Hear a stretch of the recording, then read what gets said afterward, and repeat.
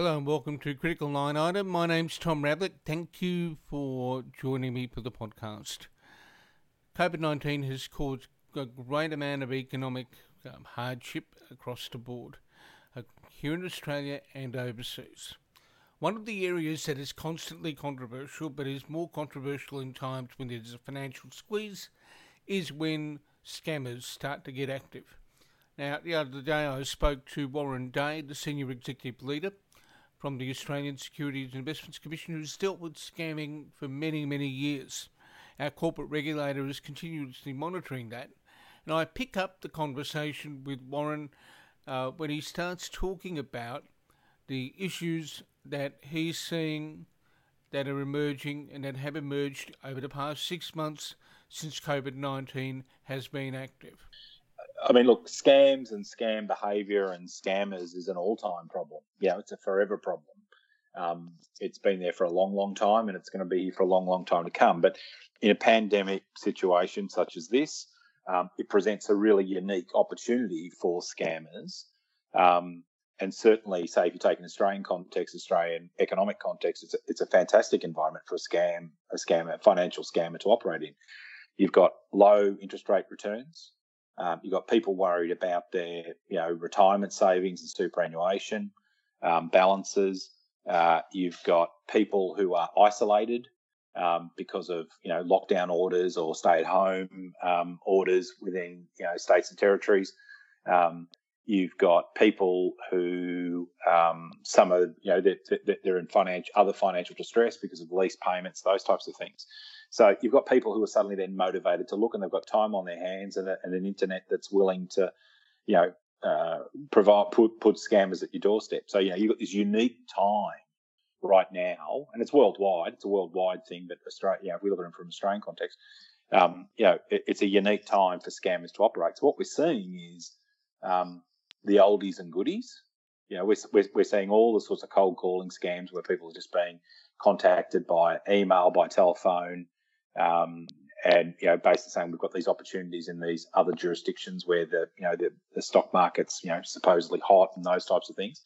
But we're actually starting to see some sort of slight, I guess you'd say, I'd nearly say innovations, but it's sort of like scams with a twist. And the perfect example at the moment is, well, there's always been romance scams, and a lot of the population will be aware of a sort of romance scam where someone thinks that they're sort of conducting a long distance relationship with somebody or somebody in another city.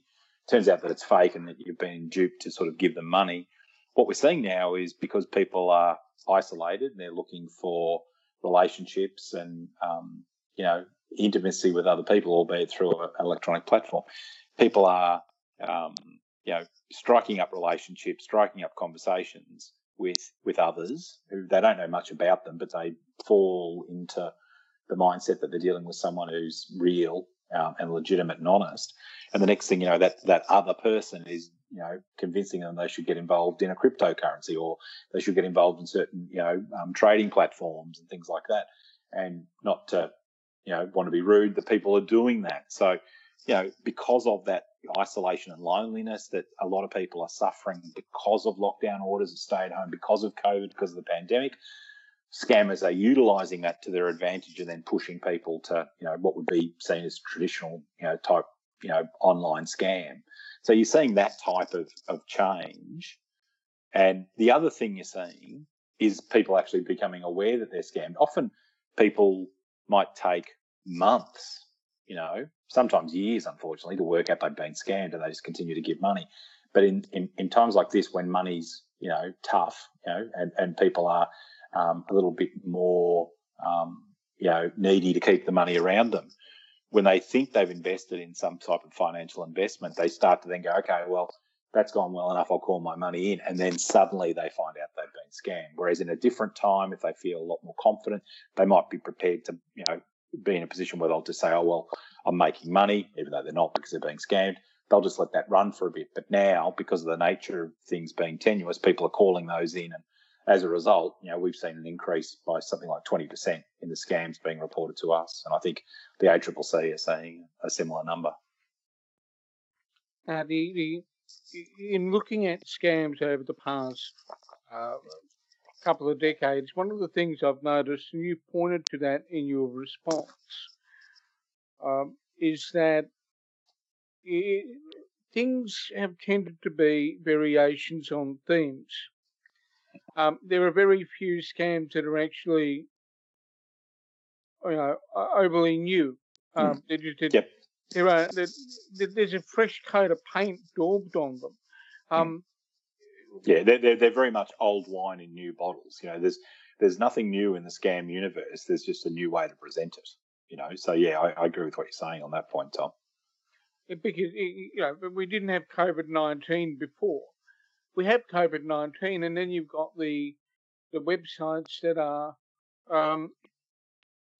flogging sanitizer or whatever, and people find that they've paid their money, but there's nothing coming, and there's no recourse, or it's or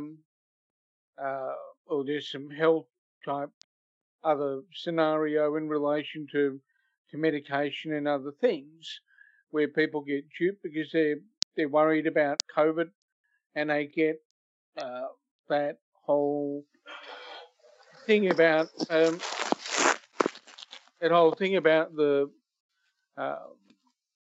the finding a cure, which nobody's anywhere near at the moment. Yeah, or look, one of the other types of things you might see is things like where there might be a social media post that says, this is a group that's trying to work on a cure. We may be interested in the future in, investors, to help commercialise that, sign here. And the next thing you know, you're on a scammers database, which, you just thought was you'd found an opportunity in the market, at some point later, and suddenly you're giving details away. And the next thing, that contact detail of yours then starts to do a round robin through a whole range of scammers' hands, and you're suddenly receiving all sorts of emails and all sorts of offers, and in fact, depending on how much details you've given, all sorts of contacts through the telephone and otherwise. And, so again, it's a time when people need to be a bit careful about what they're doing with their own information and their own data and who they're giving it to. And that's a major risk with the online environment anyway. I guess if we look at the superannuation space, which appears to have been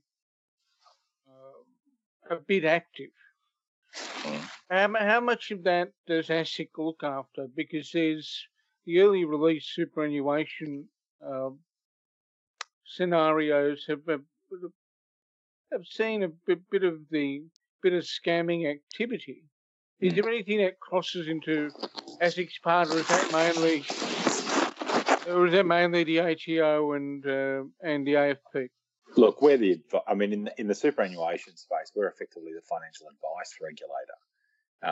Although we have, some conduct of, by superannuation entities, jurisdiction as well. But, in terms of the funds themselves, how they're invested, how they're maintained, monitored, kept safe, that's an APRA thing.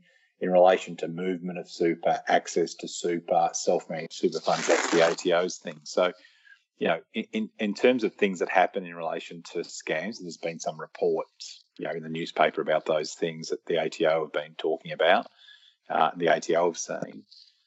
That's really things they deal with. But again, one of the things we're concerned about is where we see people going online and saying, we can help you get your super. We can talk to you about those things and what type of advice they're giving. And often what we suspect is the case, that the people saying we can help you are actually scammers. And so what they're doing is basically saying we can advise you, and then try to interpose themselves. But we haven't seen a lot of that, and again, a lot of that's dealt with by the ATO. But that kind of activity is not novel in any case, is it? Because no. Because it creeps into your space when scammers start to talk about financial advice, new stocks, and similar types of things where they're not appropriately registered to deal with the advisory side of that conversation.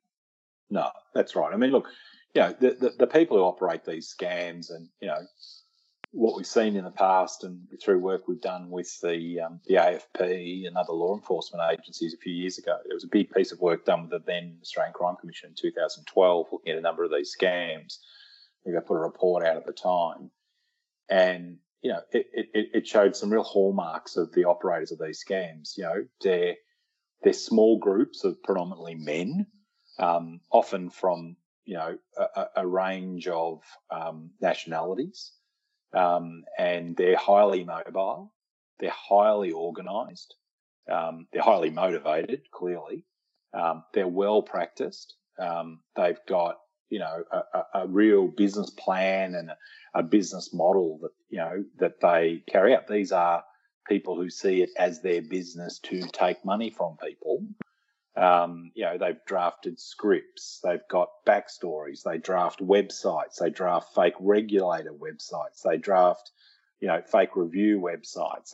They create a whole ecosystem and universe to make it look to a simple, inquirer or a simple observer that this is a real outfit. But what people often miss is the fact that if someone's advising you to invest money or advising you how to invest your money or how to access money in Australia, it doesn't matter where they're located in the world, whether Australia or otherwise, they actually need a licence in Australia from the Australian Securities Investments Commission, from my organisation, to do that.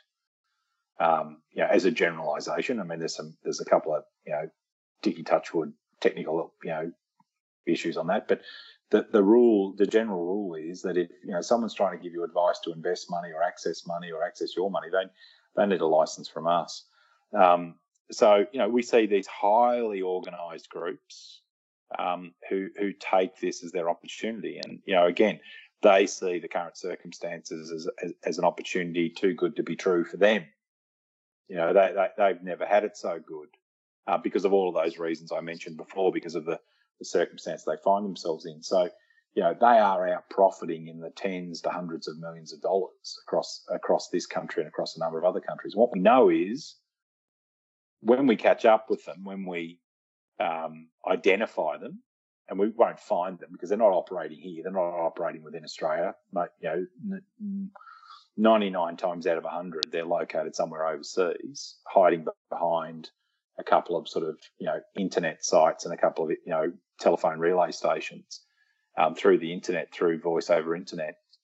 The minute we identify a scam, and we identify those scams and publish them on our website and through the Money Smart website, they disappear. They'll pack up.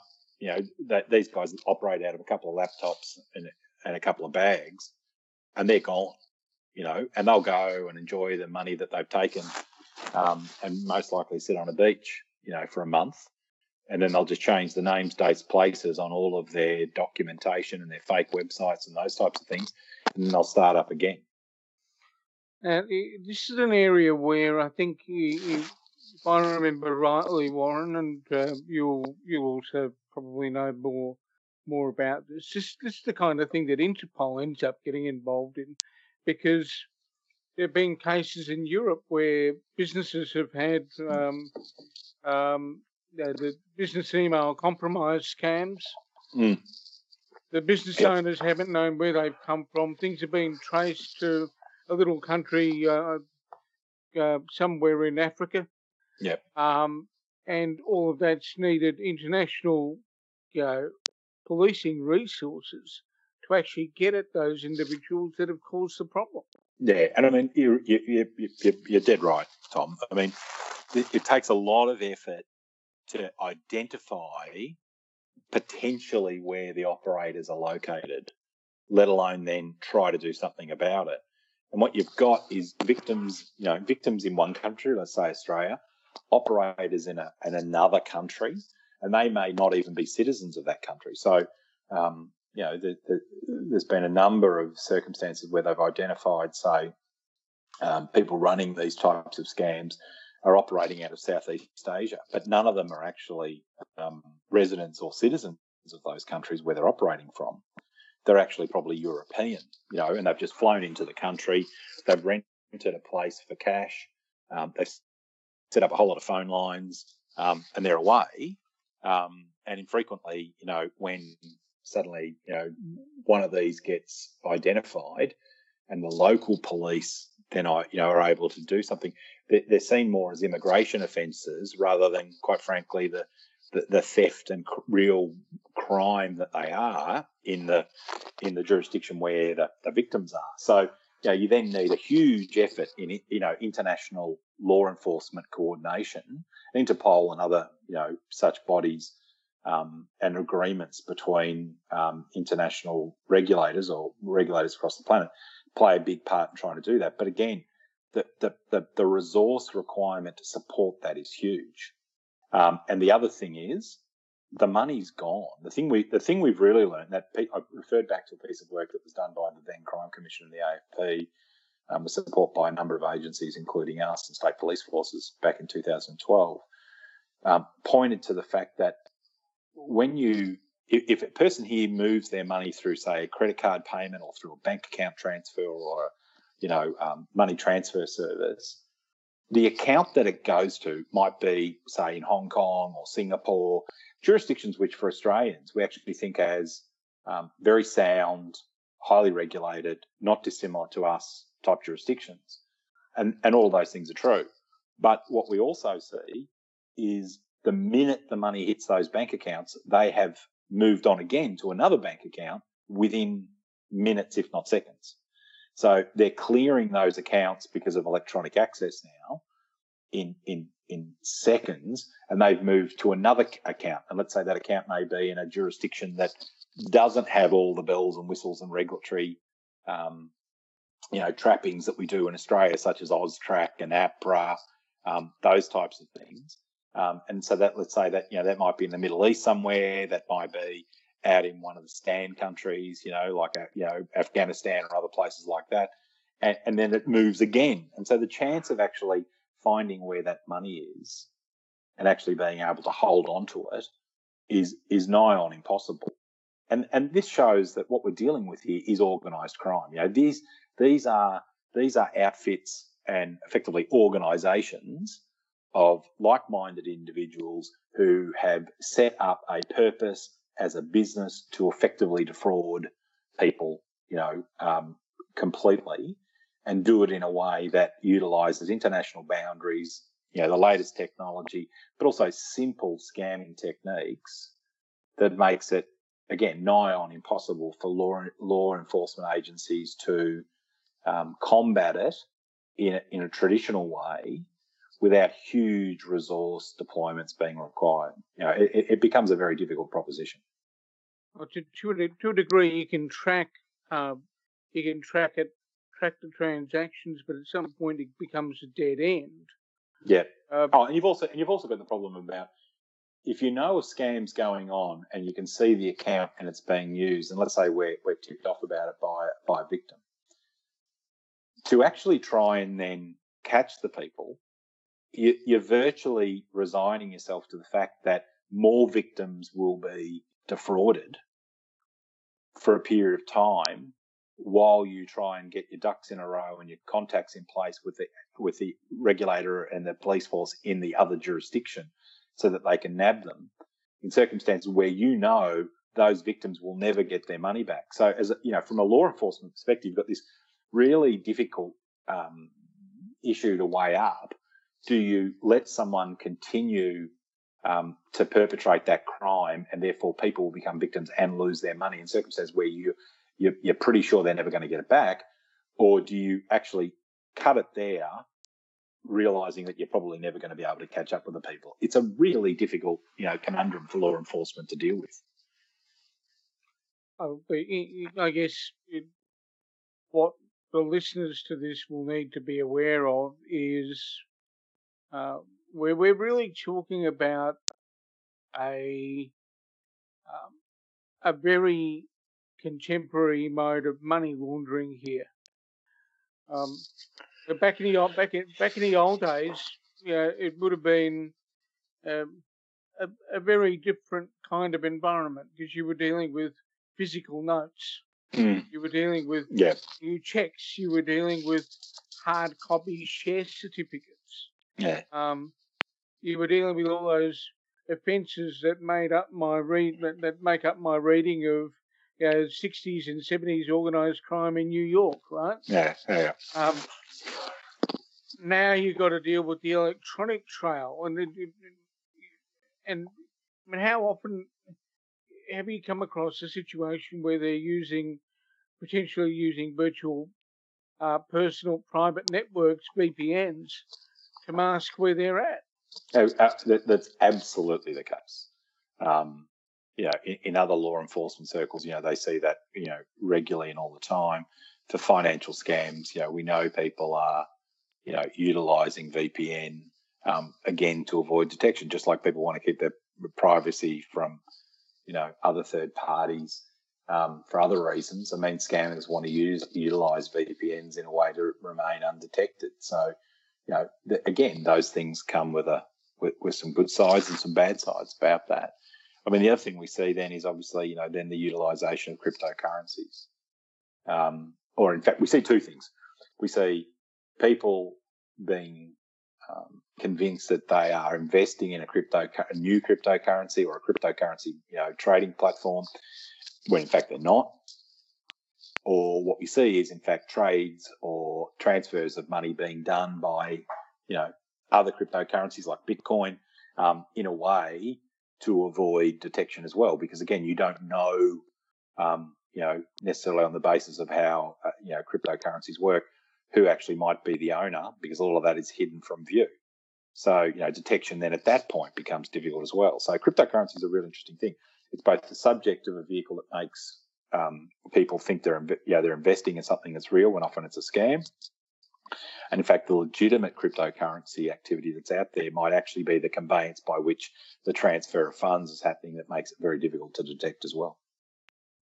And in some cases, if people are encouraged to buy cryptocurrencies, they provide real cash and they get something they don't know the value of, right?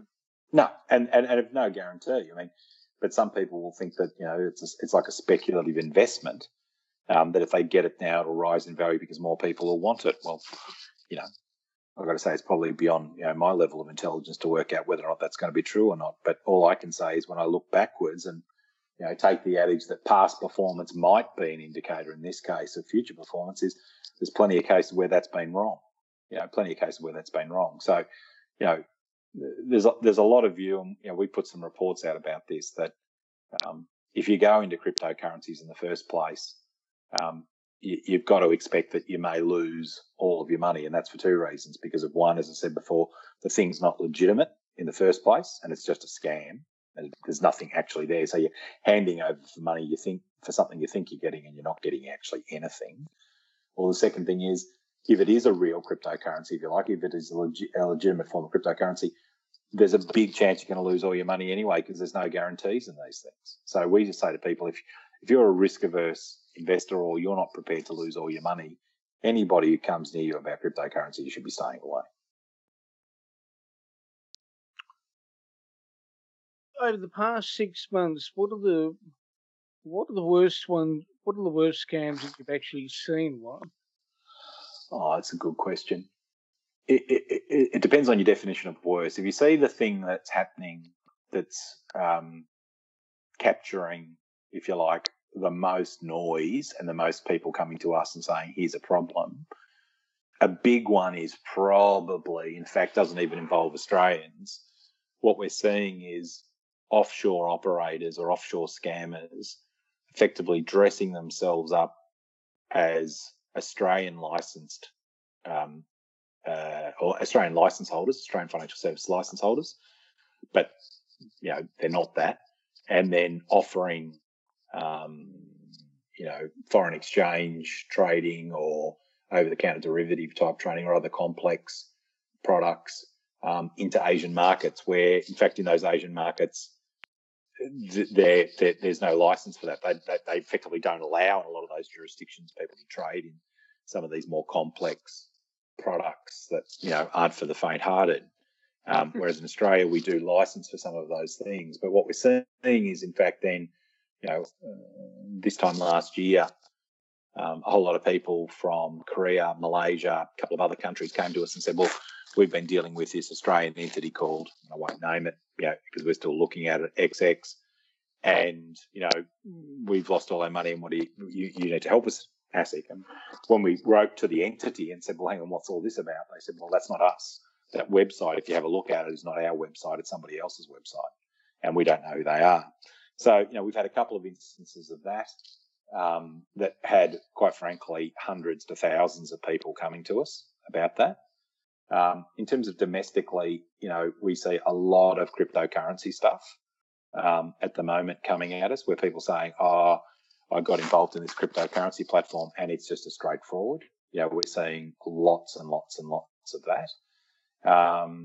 And probably the third category is still the traditional cold calling stuff. So people coming to us and saying, you'd be sitting at home and you either get an email or you get a phone call saying, "Oh, look, we're aware that you might be interested in investing," and this is in response to the fact that you filled in a survey somewhere, or that I gave a scenario earlier in our chat, Tom, about you filled in a questionnaire saying, "Yeah, I'm interested if this thing commercializes later."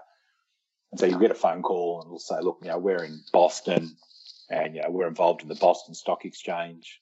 For those of you listening at home, there's no such thing as the Boston Stock Exchange. And, we've got this stock and, you need to think about getting involved in this. And we normally have minimum investment of, 10,000 US, but at the moment we're offering minimum investment of 2,000 US. And then, you send your money overseas to a nominated account, and then they send you a statement saying your money's doubled, and now would you like to put more in? And then we've got another stock that's going to move, and so on and so forth. And that traditional stuff, in our end, works really well. If you look at the ACCC though, and some of the scams they look at, the big one is still people pretending to be from the tax office, that you're under some form of tax audit, and you need to rush to pay them some money and go down to the bank and transfer them some cash so the AFP don't knock on your door, or go and get them some iTunes cards. And so for those listening to this, you see signs up in your JB Hi-Fi, or other retailers, basically saying, if you've been asked by somebody to buy iTunes gift cards to help pay a tax debt, you've been scammed. So, that one is still a massively prevalent scam, and I'd say it's going to continue for a while. And the reason why it's prevalent and going to go for a while is it's winning. And again, these people are all offshore, and it's very hard to identify them. How often are you getting? There's one that occasionally crops up, Warren, that I'm aware of, which is cold calling and people asking you whether you want to, or whether you're looking at refinancing a mortgage. Now, it's happened to me on a few occasions. I don't have a mortgage. Right. Yeah. And if they're confronted with the notion that it's a cold call and the cold call is illegal, they automatically start backing away. Do you get much of that stuff? We do, and the one that sort of partners up with it is where you get a phone call saying, "Oh, we can help you get the most out of a government initiative." And the government initiative they're talking about is effectively the ability to negative gear a property. And so then they start basically what they're trying to do is trying to sell you an investment in a property that, quite frankly, is either not there or a long way off from being there. And they're trying to get you to sign up to a mortgage, for those types of investments. And I can't believe it. I still get 2 or 3 of those calls nearly a month.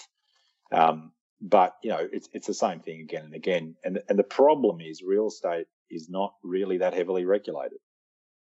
An investment in real estate is not that very heavily regulated. So it's not a type of scam that really we can do much. But when they start talking about mortgages, if they haven't got a license from us, so we license consumer credit providers.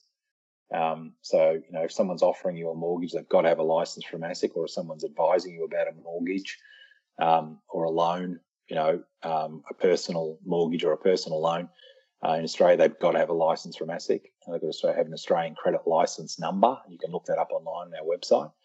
But if people are doing those things and operating those things, that's a problem, and we'd love to hear about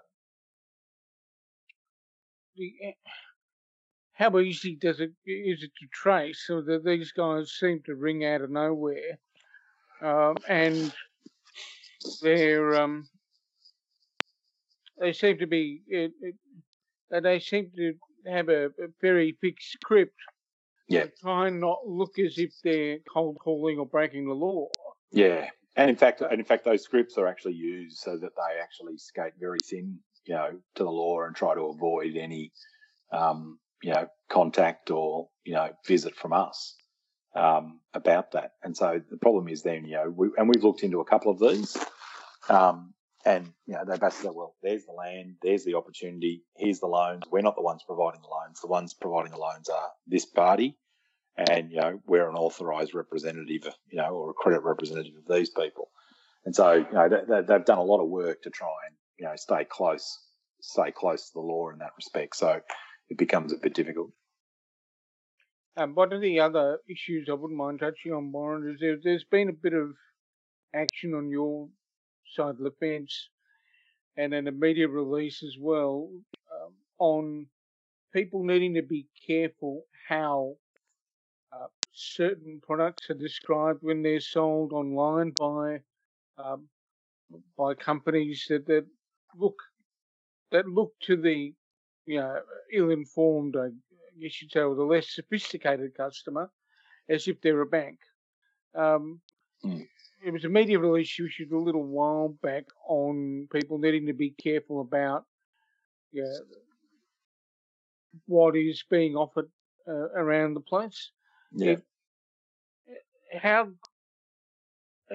There was one case that ASIC is taking action. Is there anything? Is that a broad concern, or are we just dealing with a couple of entities here? Look, again, going back to what I said at the outset, because of the nature of the environment at the moment, is that there's a huge number of people in the country who are under significant financial pressure from COVID. And so sometimes any offer, be that to invest money or to borrow money, at even small rates of return or small rates of interest. So, people might only be offering, an interest rate to pay on a loan of say 3.5% to 4%, or vice versa, might only be offering to pay interest at 3.5% to 4%. And that's not a lot. In people's minds, that's not a lot. But if you look at actually the prevailing rate, bank accounts are only offering, I think, at the most about 1% or so.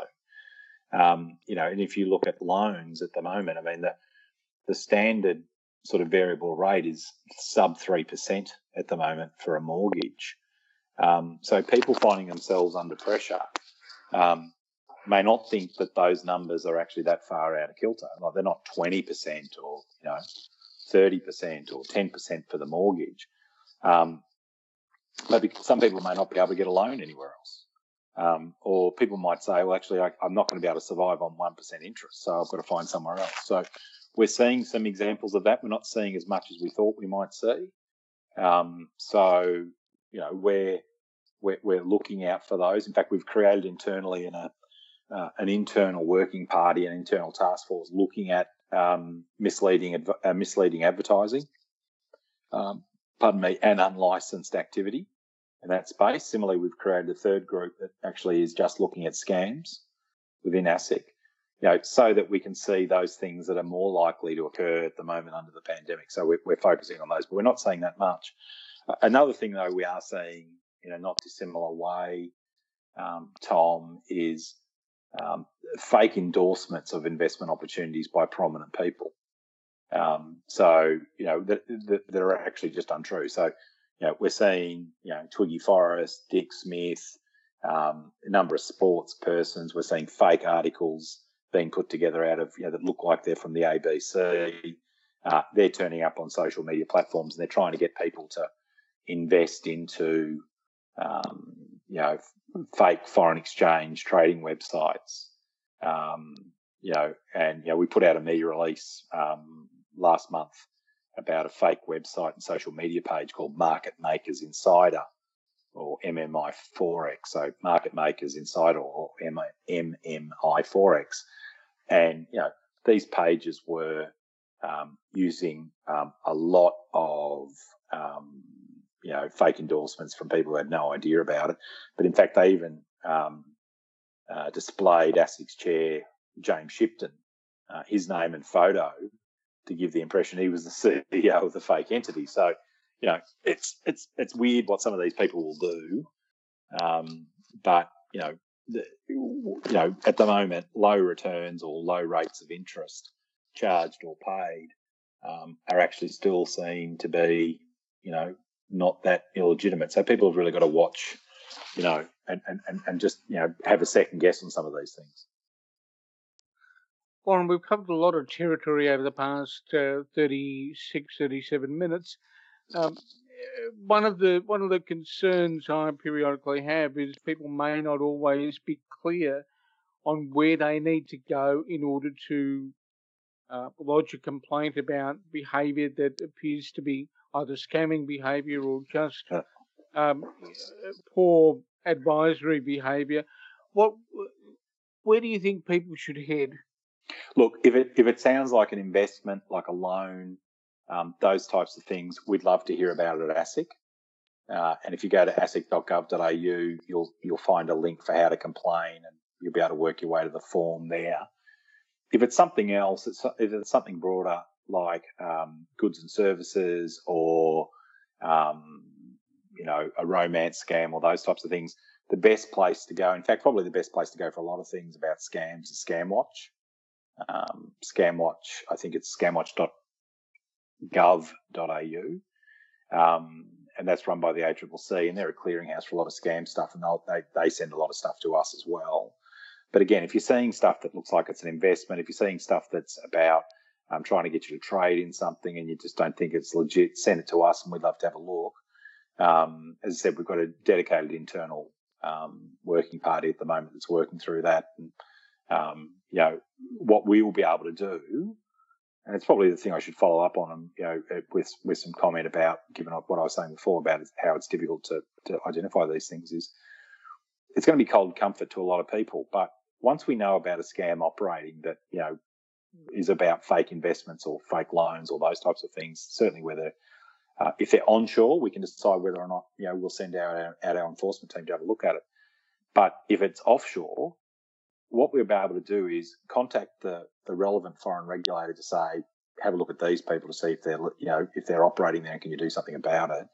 What we'll also do is probably name and shame them on our companies you should not deal with list. And what we know is, amazingly, scammers watch that website. And when they know that we put their details on there and their contact details on there and their bank account numbers on there, they shut up shop and move on. So the cold comfort is, it's probably not going to help you get your money back, but it's going to stop other people becoming victims to these things. So, we do want people to report them. We do want to know about them. And so we can do what we can to deter and disrupt them, because we think that's actually the most effective strategy of the lot. And your consumer website, obviously, is also a place people can go and look at things, isn't it?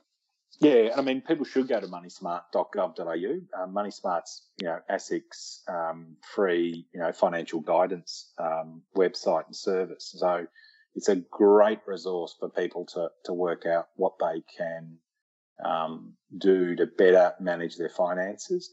If someone finds themselves in some form of financial trouble, it's a good place to get some pointers about who you might go and speak to, where your local financial counselling service is, and what services are available to you when you find yourself in financial trouble. It also has got a lot of information about, what the nature of different financial scams are, so that you can better assess whether you are being scammed.